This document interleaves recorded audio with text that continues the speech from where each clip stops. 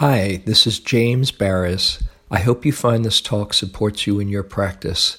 If you'd like to support my teaching, you can use the donate button underneath my picture on Dharma Seed to do that. Your support is greatly appreciated. I'd like to talk about forgiveness tonight. I know that Sharda led a forgiveness practice this afternoon, so it might have stirred up some thoughts or wonderings on the subject. When you do this metta practice, you have lots of opportunity to practice forgiveness. As you're there doing the phrases, may I be filled with loving kindness.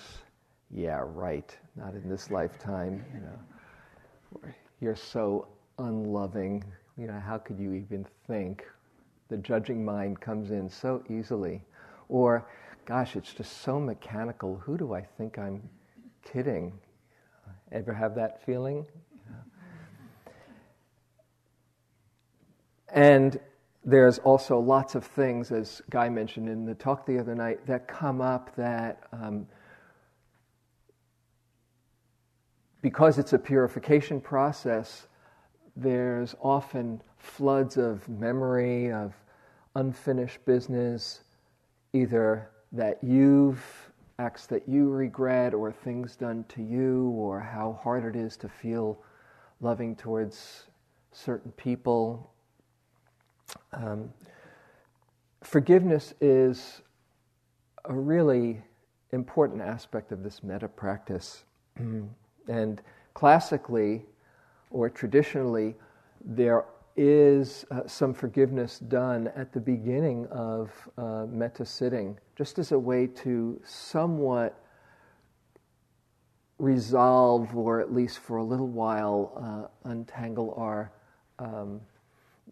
knots that are in our hearts so the metta can flow. Because when the heart is closed, when we're locked in with anger or resentment, we might have all kinds of reasons justifiably why we'd feel that way, but it's a huge price to pay, because in that contraction, our love can't shine through. This is some words from the Tibetan master. I'm going to share some pieces during the talk from a wonderful book I love on compassion called Field Notes on the Compassionate Life by Mark Ian Barish. This is one piece where he's quoting a Tibetan master, Lama Garchen Rinpoche, who'd been jailed and tortured by the Chinese for 20 years, yet somehow, improbably, only strengthened his power of forgiveness. And he said, ordinarily, if your enemy harms you, you will feel anger. This makes your heart or mind like water frozen into ice by the cold. In order to melt it, we need sunlight, which is the cultivation of compassion, which is supported by forgiveness. So the forgiveness practice begins to thaw the heart a little bit from those contracted places. As I said, and Gaia said about the purification aspect, it's quite interesting how, and Heather mentioned it last night, I love that image about the water getting dirtier as the laundry's getting cleaner, how these things are there underneath, needing to be addressed, that are unresolved. How many people, I'm curious, have found they've gotten in touch with memories of things in their past that seem to be part of the purification? I'm curious. Look around. Look at that. So knowing that if that comes, you're not doing anything wrong. You're just right on schedule. It's working. Things that we might not have thought of for years, but there they are, needing our kind attention. First time I did a metta retreat, there I was may I be happy, may I be peaceful, etc. And I started remembering all of these really awful things that I'd done in my life. I couldn't believe it. And I started saying, ooh, oh no, that too, and that too. And it was like, it was hard. At some point, I decided to make a list of the top 20 really awful things that I'd done. I was so fortunate that I picked that number because I could only come up with 17 on that level, Oh, okay, maybe there is an end to, the bottomless pit. And it was really humbling, and each time I would cringe, oh God. And every time the thought or the memory would come up, there it was, the cringing again. Cringing actually is a good thing, if you think about it, because it means that you've grown some since that action. If there was no cringing, it's like, yeah, that's what people do, But it was like, oh no, how could I have done that? And I started to see that there's some development somewhere. There's been some healing. It's been said, perhaps you've heard this line, forgiveness is giving up all hope of a better past. It's a very profound line. Giving up all hope of a better past. Because there's a place in us that just wants to go back and fix it or change it, and every time that button gets pressed, there we are again. And there's a kind of resolution and somewhat of a workability when we realize we can't change the past. How can we deal with it skillfully right now? Things are the way they are, but we have a choice in how we relate to what's happened so we can keep on moving on and waking up and letting our love shine through.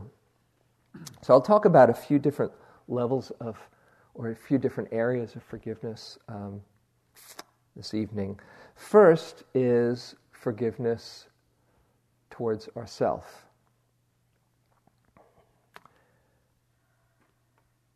If you have any kind of aspiration of doing things right, doing it well, being a good meditator, maybe Metta is my thing, and then you fall short, there right away is an opportunity to practice forgiveness. And if you have particularly a perfectionist streak in you, all the more compassion for the situation. I've seen this in myself. I have had a strong perfectionist streak in me. I don't, as my son said in my 50th birthday, he said, well, my father likes to do things perfectly. He doesn't do all that many things, but what he likes to do, he likes to do perfectly. He kind of nailed me on that. But I've seen it in myself and have worked many years with this. And one day, a number of years ago, it dawned on me that as a perfectionist, the best you can do is break even. You do it perfectly, okay, that's the way it's supposed to be. And anything less, and you've blown it. That's merciless. There's no winning in that. There's not even a good feeling of a job well done, which the Buddha says is a very wholesome thing to reflect on, your wholesome deeds, letting it be a source of inspiration for you. We can be hard on ourselves, who we are, what our bodies or minds are. As you're sitting, your body, particularly on a Vipassana retreat, but where it's generally, you kind of feel more of an encouragement to sit still and to be with things as they are. And but even on Metta, I'm sure that we can be very frustrated by our bodies as we're sitting here. Oh, my shoulder just hurts me. Come on. If this wasn't in the way, I could really do this practice. Right? If I had a better shoulder, I'd be a Buddha by now. Right? How do you relate to your body?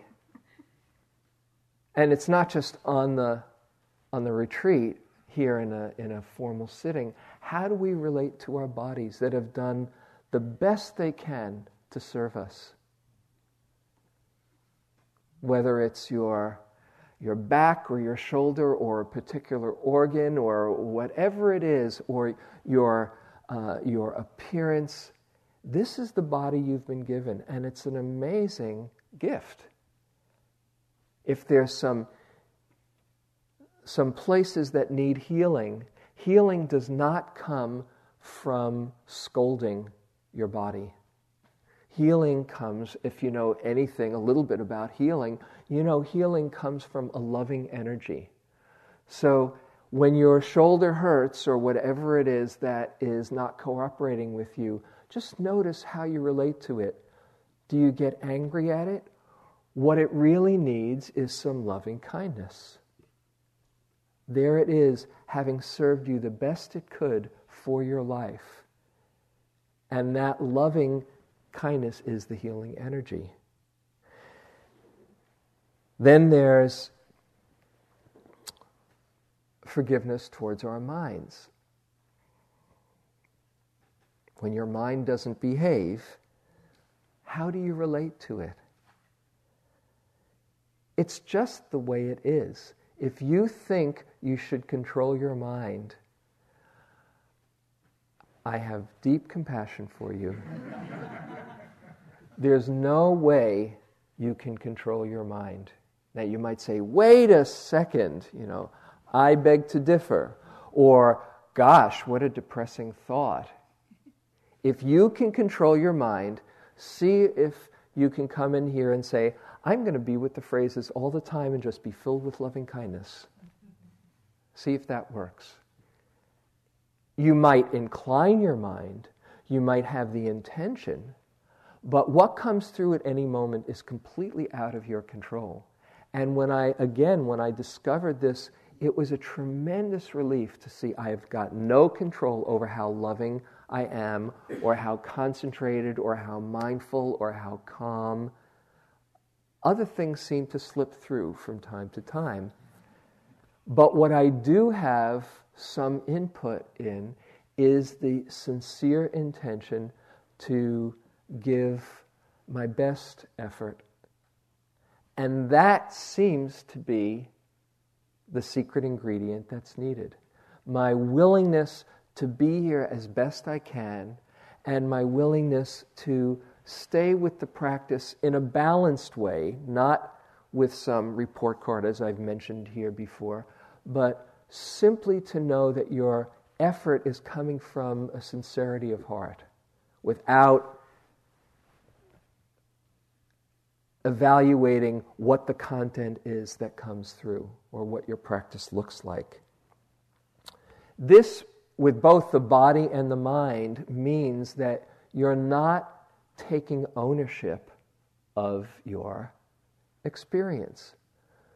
Your body is following its own laws out of your control. Your mind follows its own laws based on conditioning or events in the moment.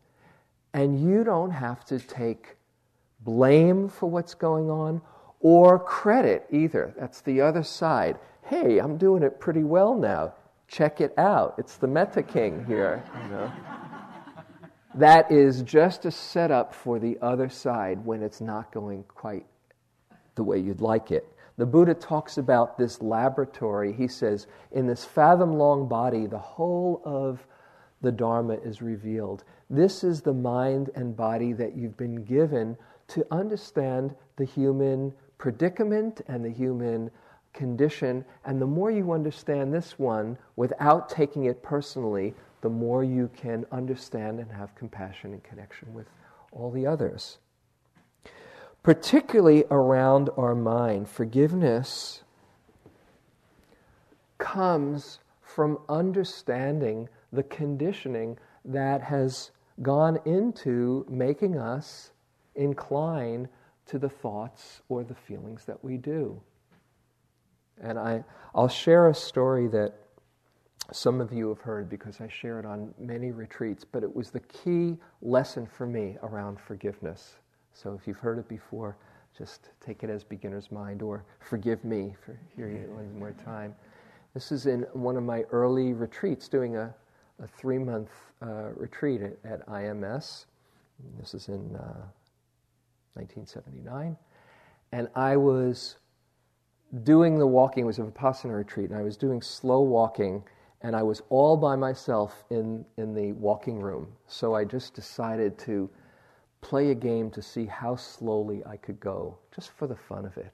And there I was, just kind of crawling. I pretended I was like Marcel Marceau, just, And in the middle of this, somebody comes into the walking room who had just come on to the retreat, because in those early years, maybe it was 76, because it was in one of those first years, they tacked on a 2-week retreat at the end of the 3-month course. It was probably 76, actually.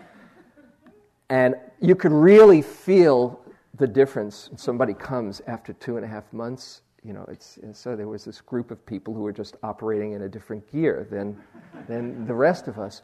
And there I knew this was going to look very bizarre, but I wasn't going to stop my game and just crawling and crawling. And after about 2 minutes, this person bolted out of the walking room in what I was sure was the comparing mind. And the thought came to me, wow, I really blew her mind. She must think I'm a great yogi, right?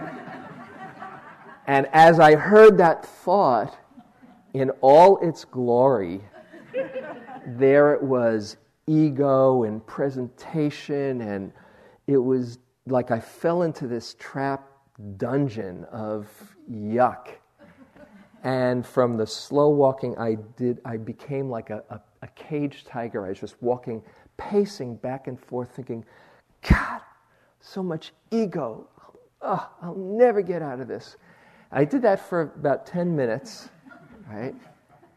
And then at one point, I just stopped, and it occurred to me the millions of times I'd had that kind of a thought. But I had not caught it because I wasn't as clear as I was now. It just was like part of me. Hey, looking good. Check it out. You see that? Am I good enough? But I was clear enough that I could see it. And when I saw it and reflected on the millions of times I had that in this lifetime, and by then I was thinking about many lifetimes, it just boggled my mind, the countless lifetimes I'd been practicing that. This wave of compassion came over me. Like, did I expect that I would undo all of that conditioning in a couple of months? And it was a beautiful moment because I really felt it. I really felt, you're doing the best you can. It's okay. That was much more important than how slowly I could walk. And it was a profound turning. I really felt kindness and forgiveness for myself. So I know how important that is. And so the key is understanding, if your mind isn't cooperating with you, understanding the depth of conditioning, of practicing another way. Now that doesn't mean, oh, well then what's the point? Because if the alternative is to just keep on practicing more greed, hatred, and delusion. But little by little, as you bring forgiveness to that conditioning, you are deepening your compassion not only for yourself, but for all beings. Because as you see it more in yourself, you start to understand how others get caught in their minds as well. And there is a huge, profound shift that can happen. Not that those thoughts never arise, but you start to see them for what they are, just thoughts, just habits.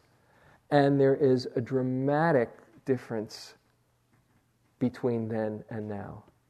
If somebody told me when I was starting this practice, it was actually possible to like yourself, let alone love yourself, it would have been a stretch.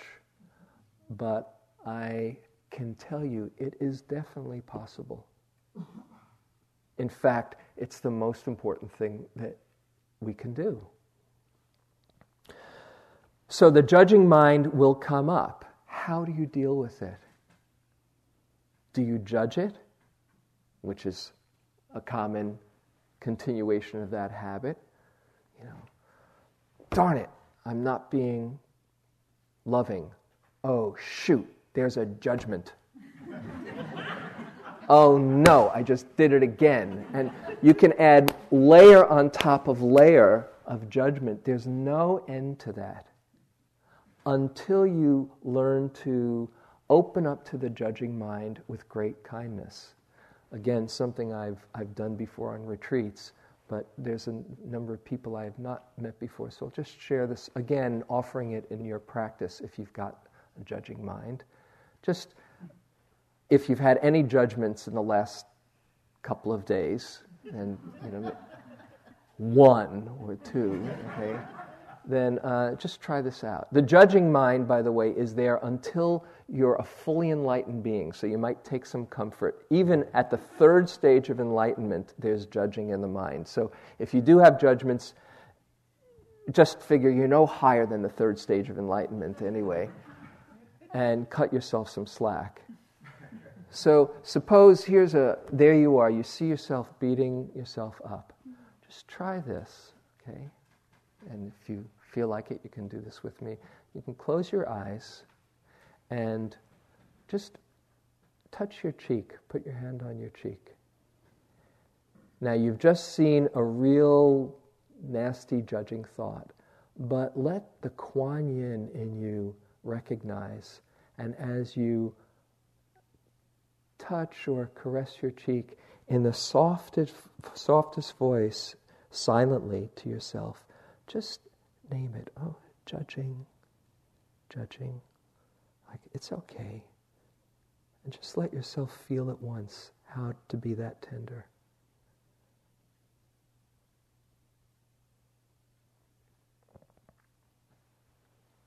Okay.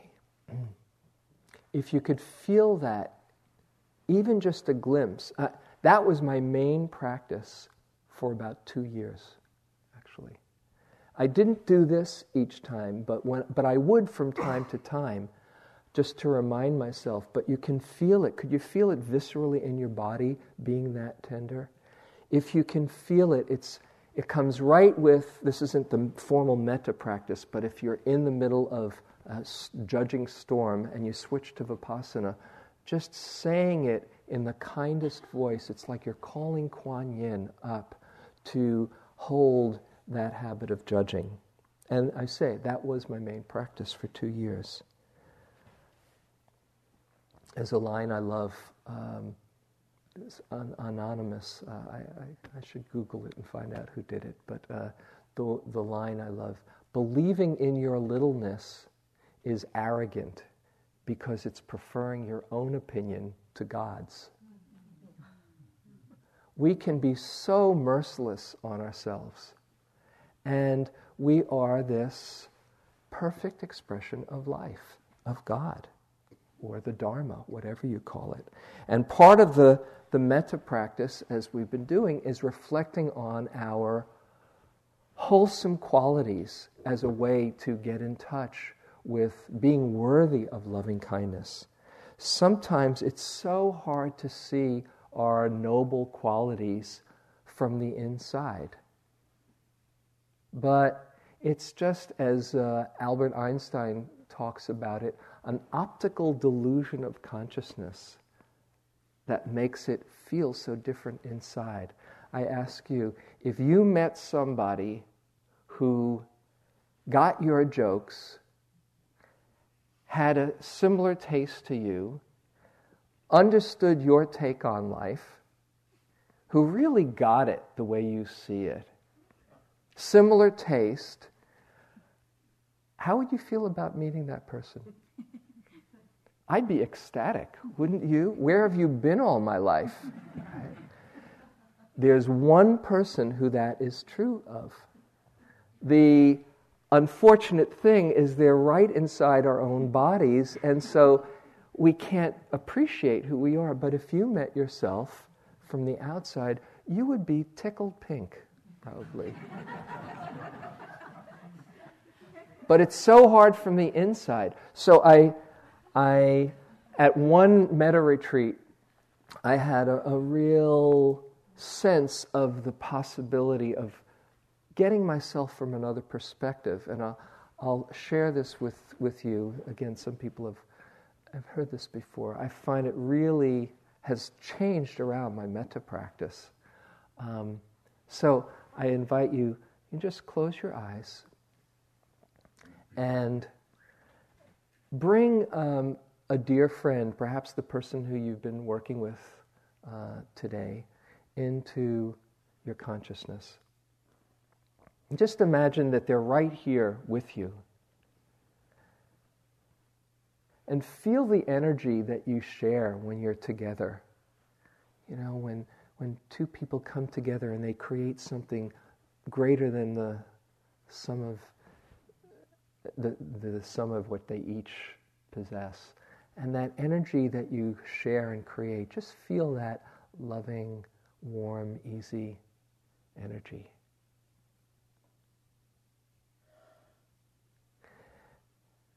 And now, just imagine inhabiting their reality and seeing through their eyes who they see when they're with their dear friend.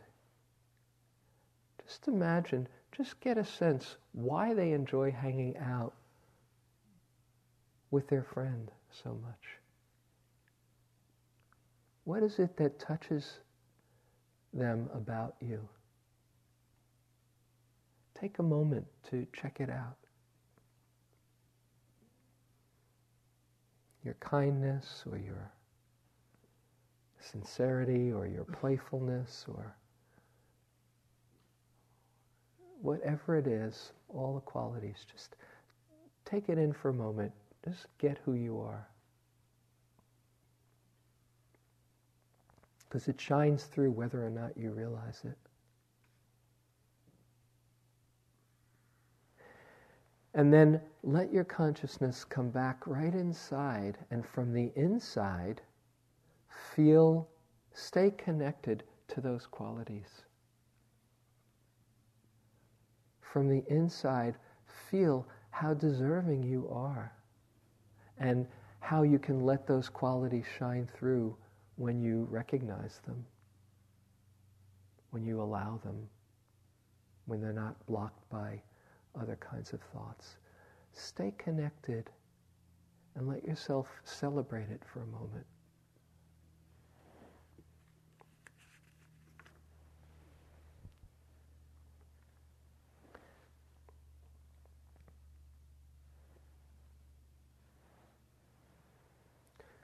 Okay, you can open your eyes if you'd like. This is a favorite poem of mine by Rashani, who actually, if you go to the kitchen, to the dining room, and you see the gratitude board on the wall, she did the calligraphy for that. She lives in Hawaii. There is a brokenness out of which comes the unbroken, a shatteredness out of which blooms the unshatterable. There is a sorrow beyond all grief which leads to joy, and a fragility out of whose depths emerges strength. There is a hollow space too vast for words through which we pass with each loss, out of whose darkness we are sanctioned into being. There is a cry deeper than all sound, whose serrated edges cut the heart as we break open to the place inside which is unbreakable and whole while learning to sing.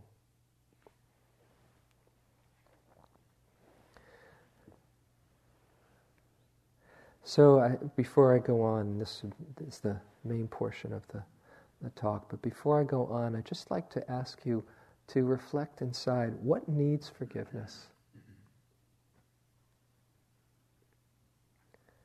My impatience, my fear, my loneliness, my judgment, or my anger. What needs forgiveness for you? To let your metta really shine through. And ask, what would I need to understand to be able to forgive myself?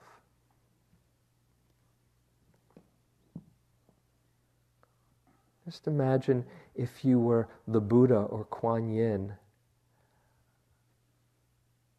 how forgiving and kind and appreciative, compassionate they'd be.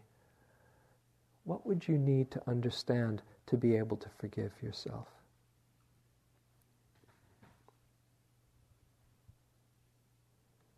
And with that understanding, let that be a source of your opening of the heart. Okay. So forgiving ourselves is the basis, is the start. Once we can, as we do that more and more, we can truly start to have forgiveness with and for others. One aspect is it involves asking forgiveness, as Sharda did this afternoon, asking forgiveness from another. We can really get caught up in guilt. I'm somewhat of an authority on guilt. It's part of my lineage,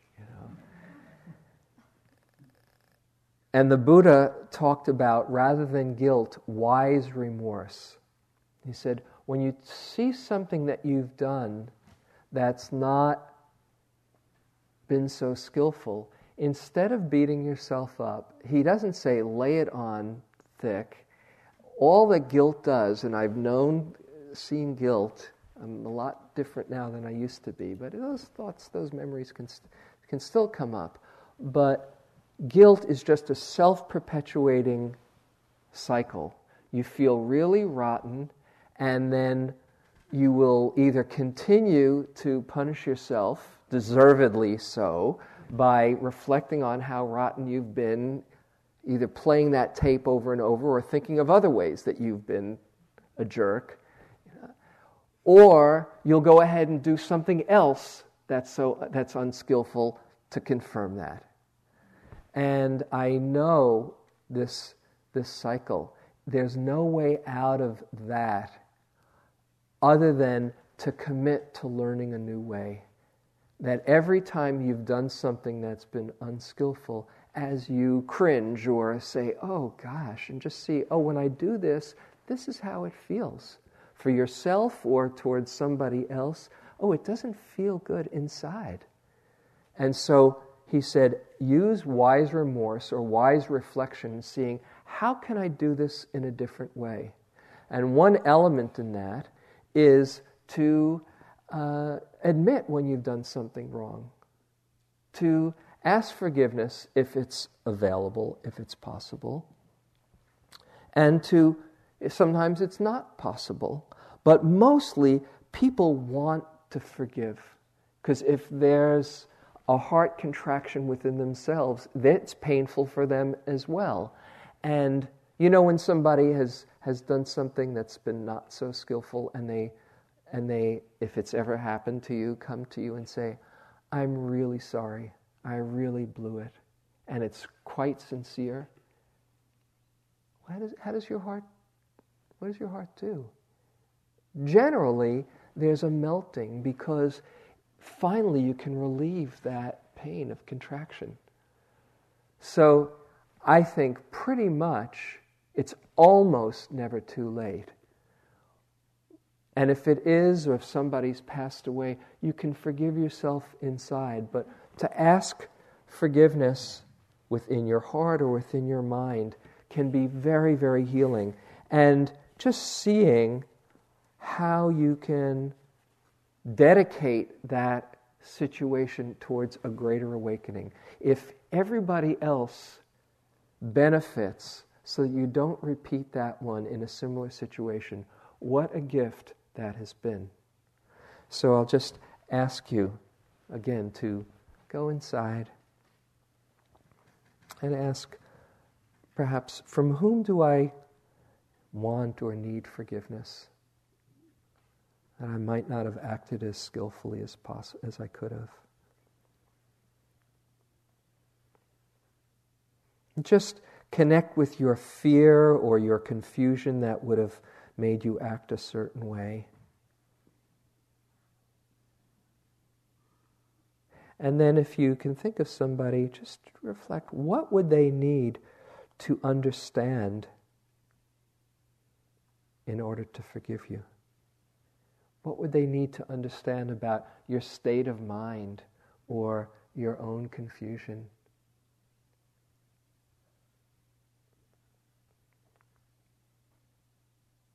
Now just imagine for a moment that they're here. And from the most authentic, vulnerable, non-defensive place, just explaining your confusion or fear or the conditioning that was underneath your words or your actions. Just imagine explaining that and asking forgiveness without any expectation. But just opening up yourself and saying in whatever words work for you, I'm really sorry.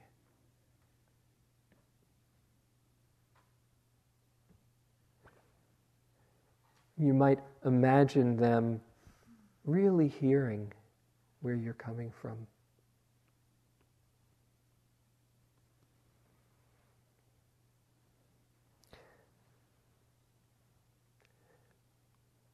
And see how that feels to be that vulnerable and that open-hearted.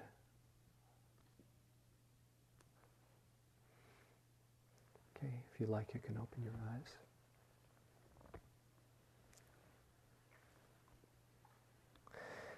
A value in doing that, in really seeing how we've made mistakes without beating ourselves up, is then there's more of a possibility of forgiving others. Because when people do things that are not so skillful, as bizarre as it might seem to us, it makes sense to them. If they would have done it any better so that there was not suffering, they probably would have. But we all get lost, we all get confused, we all have our own conditioning, and learning to forgive others is really very profound. And, that image that I think Guy used about holding on to our anger or our grudges, like picking up a hot coal and throwing it at somebody else, not realizing that we're the ones that are getting burned. So one aspect of learning forgiveness is not just to reconcile and be magnanimous and do it for the other person, but for ourselves. That's where the healing is, as much as for them. This is from, where is it? Page 2. Desmond Tutu, one of my heroes. To forgive is the highest form of self-interest. I need to forgive you so that my anger and resentment and lust for revenge does not corrode my being. Isn't that interesting? Partly, we're doing it for our own healing. When I think of, sometimes I've gotten into really getting ticked off at somebody, and then I see all the mind moments. I can get on a roll for a couple of days, and then I need to do something about it. And generally these days, I need to come to some understanding with that person and open up my heart to them. One of my main Dharma inspirations, Neem Karoli Baba from Be Here Now, Ram Dass's guru, who's also somebody very important to me. One of his main teachings is never put anyone out of your heart, no matter what they do. Okay. That's a tall order sometimes. But the price you pay to close your heart is huge. And I want to say that this doesn't mean to pretend that people have not really treated us in hurtful and cruel ways, and that we should just forgive and forget. We have to go through the anger and the hurt and the outrage and all the pain, but to know that there can be a movement towards even understanding that confusion. I came across a poster. It was in UC Berkeley Hall as I was walking through one day, and it really has stayed with me, of this sad-faced child, and the words that a child raised in a household with domestic violence is 700 times likelier to experience that in their adulthood, one way or another, either as the perpetrator or the victim. When I saw that, it was so powerful. It was like, who's to blame in there as the conditioning just gets passed on and passed on? It's all about causes and conditions. So when we're forgiving, we're not saying, oh, everything is fine, but it's like you're understanding the deep conditioning and the deep confusion that would go into such hurtful acts. And you can break the cycle through shifting that perspective of more anger and hurt and wanting to hurt back. This is from some Mahayana scripture, the Chatu Shataha Shastra. Buddhas see delusion as the enemy, not the childish who possess it. The real villain is ignorance, not the being who's so confused. And there are other benefits of learning to forgive. Studies have indicated that forgiveness increases self-esteem and decreases anxiety. In one trial, men in a drug and alcohol treatment program who trained in forgiveness showed significantly less depression. And there are implications for physical health. While holding a grudge fuels anger and resentment, producing damaging stress hormones. Cardiac patients, by the way, who blame others for their initial heart attack are more likely to have reinfarctions. While these produce damaging stress hormones, positive emotions like forgiveness lead to lowered heart rate and reduced blood pressure. So, how to do this? We need to acknowledge the pain or the shame or the sense of failure if we've been on the receiving end.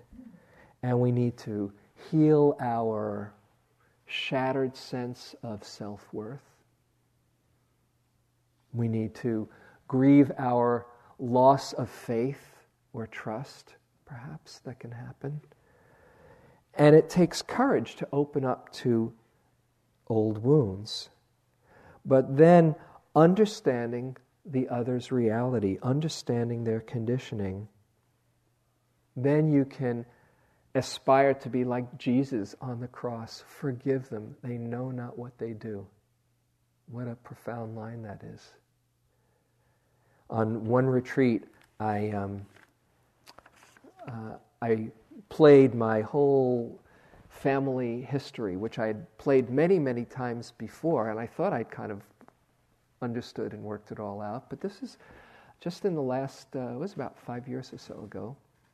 And I just was seeing not only why so-and-so did this and so-and-so disappointed me and how I reacted back and all of that, but the generations of conditioning that went into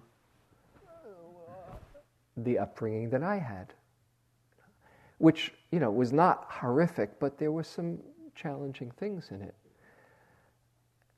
And the line that came to me, it's the title of a Trungpa Rinpoche book, and the title of the book said it all. The name is the book title is Dharmas Without Blame, and it just was so clear. There's no blame to be had in any of this. It's all just causes and conditions, causes and conditions, causes and conditions. And we think we're doing it, but we are, on one level, just acting out our conditioning. Now you can shift that conditioning with awareness and with loving kindness. That's the beauty of it. But to get caught in holding on to that grudge and that anger, if it's a lifetime spent that way, there's a price to pay. Longfellow has this line: if we could read the secret history of our enemy, we should find enough sorrow and suffering to disarm all hostility. And instead of either beating ourselves up when we've done something wrong or laying it on that other person as being rotten, no good to the core, there's a couple of other things to keep in mind about forgiveness. If that's the way they are in their life with everybody, just imagine how painful. You just have to deal with them when you're with them. But if they're carrying around that head all the time, then that's how they're relating to the rest of life. That elicits a lot of compassion when I think about it. But also, if they have done something with you that's been unskillful, but basically they're not a rotten to the core kind of person, forgiveness also acknowledges the truth of impermanence. That's not who they are all the time. Just imagine in the middle of your most unskillful moment, say losing it with your kid or your friend or whatever, and really flying off the deep end, and there you are going, yeah, but you, and somebody takes a picture, click, and they look at that, ooh, that's a pretty unpleasant person, right? And then suppose they put it in their pocket, and a month later they take it out, ooh, yep, pretty unpleasant person, 10 years later, yep, still rotten, That's what we do when we are stuck in one particular occurrence. And every time you take out that picture, yeah, that rotten. They might be on a beach in Kauai having a wonderful time, and there you are, just picked up the hot coal. Ugh! Who's suffering? But to see that people can grow and change, thank goodness, then that's one basic understanding of forgiveness. Here's something else, a whole other way to approach it. This is from Jack's book, The Art of Forgiveness, Loving Kindness, and Peace. In the Babemba tribe of South Africa, when a person acts irresponsibly or unjustly, he is placed in the center of the village, alone and unfettered. All work ceases, and every man, woman, and child in the village gathers in a large circle around the accused individual. Then each person in the tribe speaks to the accused one at a time, each recalling the good things the person in the center of the circle has done in his lifetime. Every incident, every experience that can be recalled with any detail and accuracy is recounted. All his positive attributes, good deeds, strengths, and kindnesses are recited carefully and at length. This tribal ceremony often lasts for several days. At the end, the tribal circle is broken, a joyous celebration takes place, and the person is symbolically and literally welcomed back into the tribe. Pretty far out, huh? That just kind of gives you the pointers to what forgiveness is about. It's like we forget our goodness, and other people forget their goodness, and they sometimes have to be reminded of it, and are just holding them in one fixed position, not seeing their own pain or confusion, or seeing the limited view, is not a way to open up our metta flow and heal.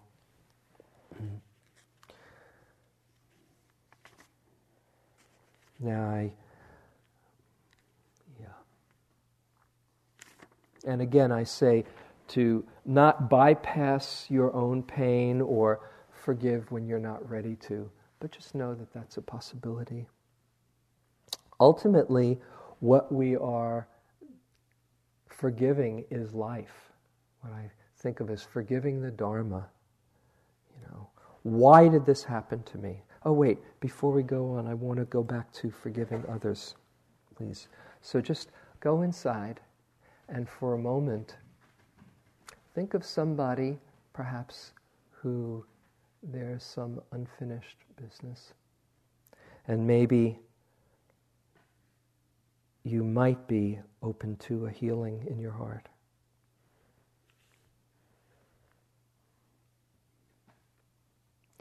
And just imagine them understanding their own confusion.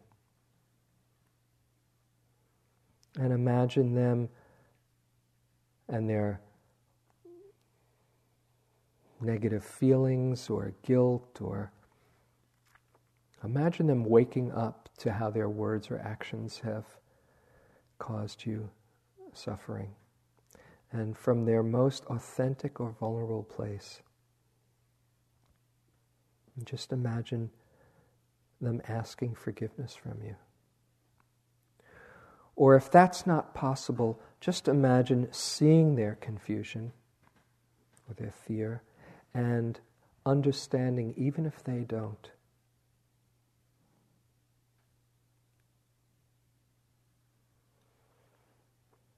Just see if you can get a glimpse of what it would be like to open up your heart.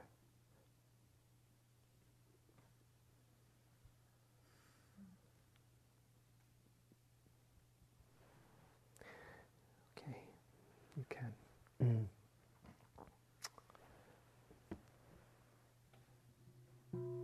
Open your eyes if you'd like. So I just want to close with this last piece of forgiving life, forgiving the Dharma. Why did this happen to me? This isn't fair. If I were running the universe, I'd do a much better job than this. You ever have that feeling? Well, things are the way they are. And so how we relate to it is really the key. Our suffering or our happiness is not about what goes on out there, it's about how we relate to it. And so one key in forgiving life or forgiving the Dharma is removing the I in the equation, removing the me. Why did this happen to me? And just seeing we all have our share of the 10,000 joys and the 10,000 sorrows. That's part of the curriculum that we're here to understand and learn.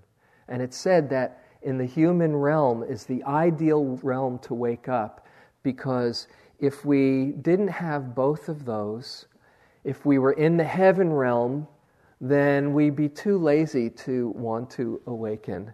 And if we're in the hell realm and having only sorrows and only living in our hell, there's no way that we can see other possibilities. But the human realm has its mix.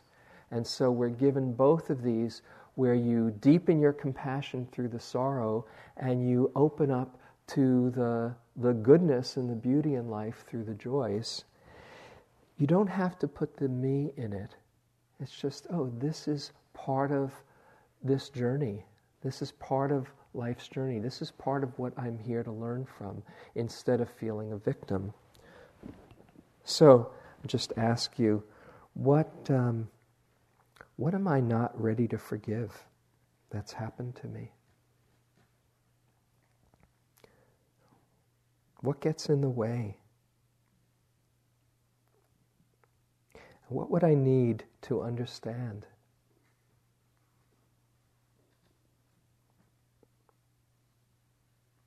And what effect would come from letting go of whatever bitterness or disappointment or hurt?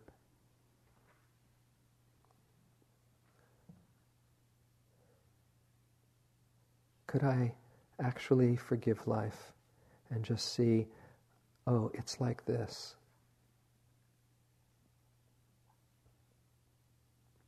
All the lessons that we've learned from the difficult stuff are here with us, can keep growing.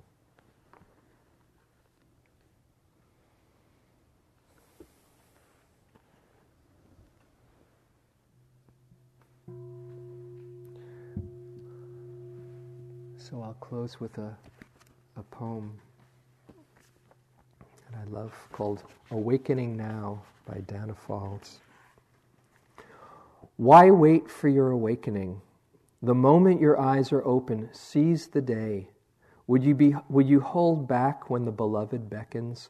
Would you deliver your litany of sins like a child's collection of seashells, prized and labeled? No, I can't step across the threshold, you say, eyes downcast. I'm not worthy. I'm afraid. My motives aren't pure.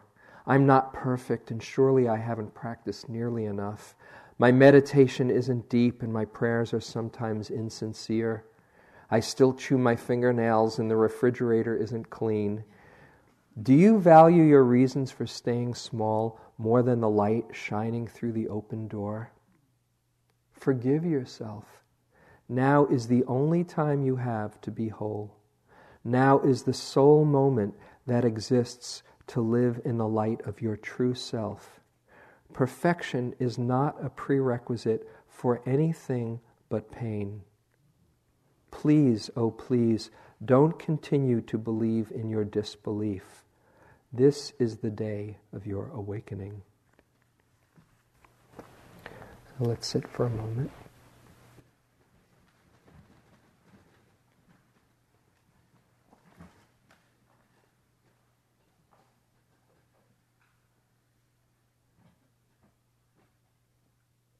Thank you for your attention.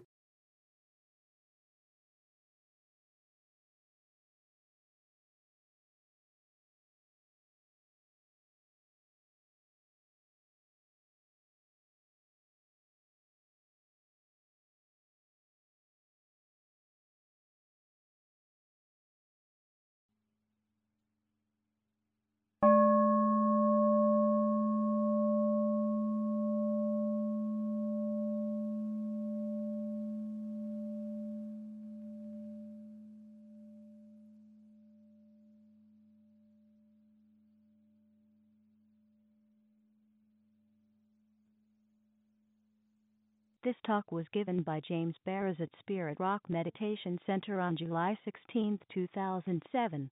It is an offering of the Dharma Seed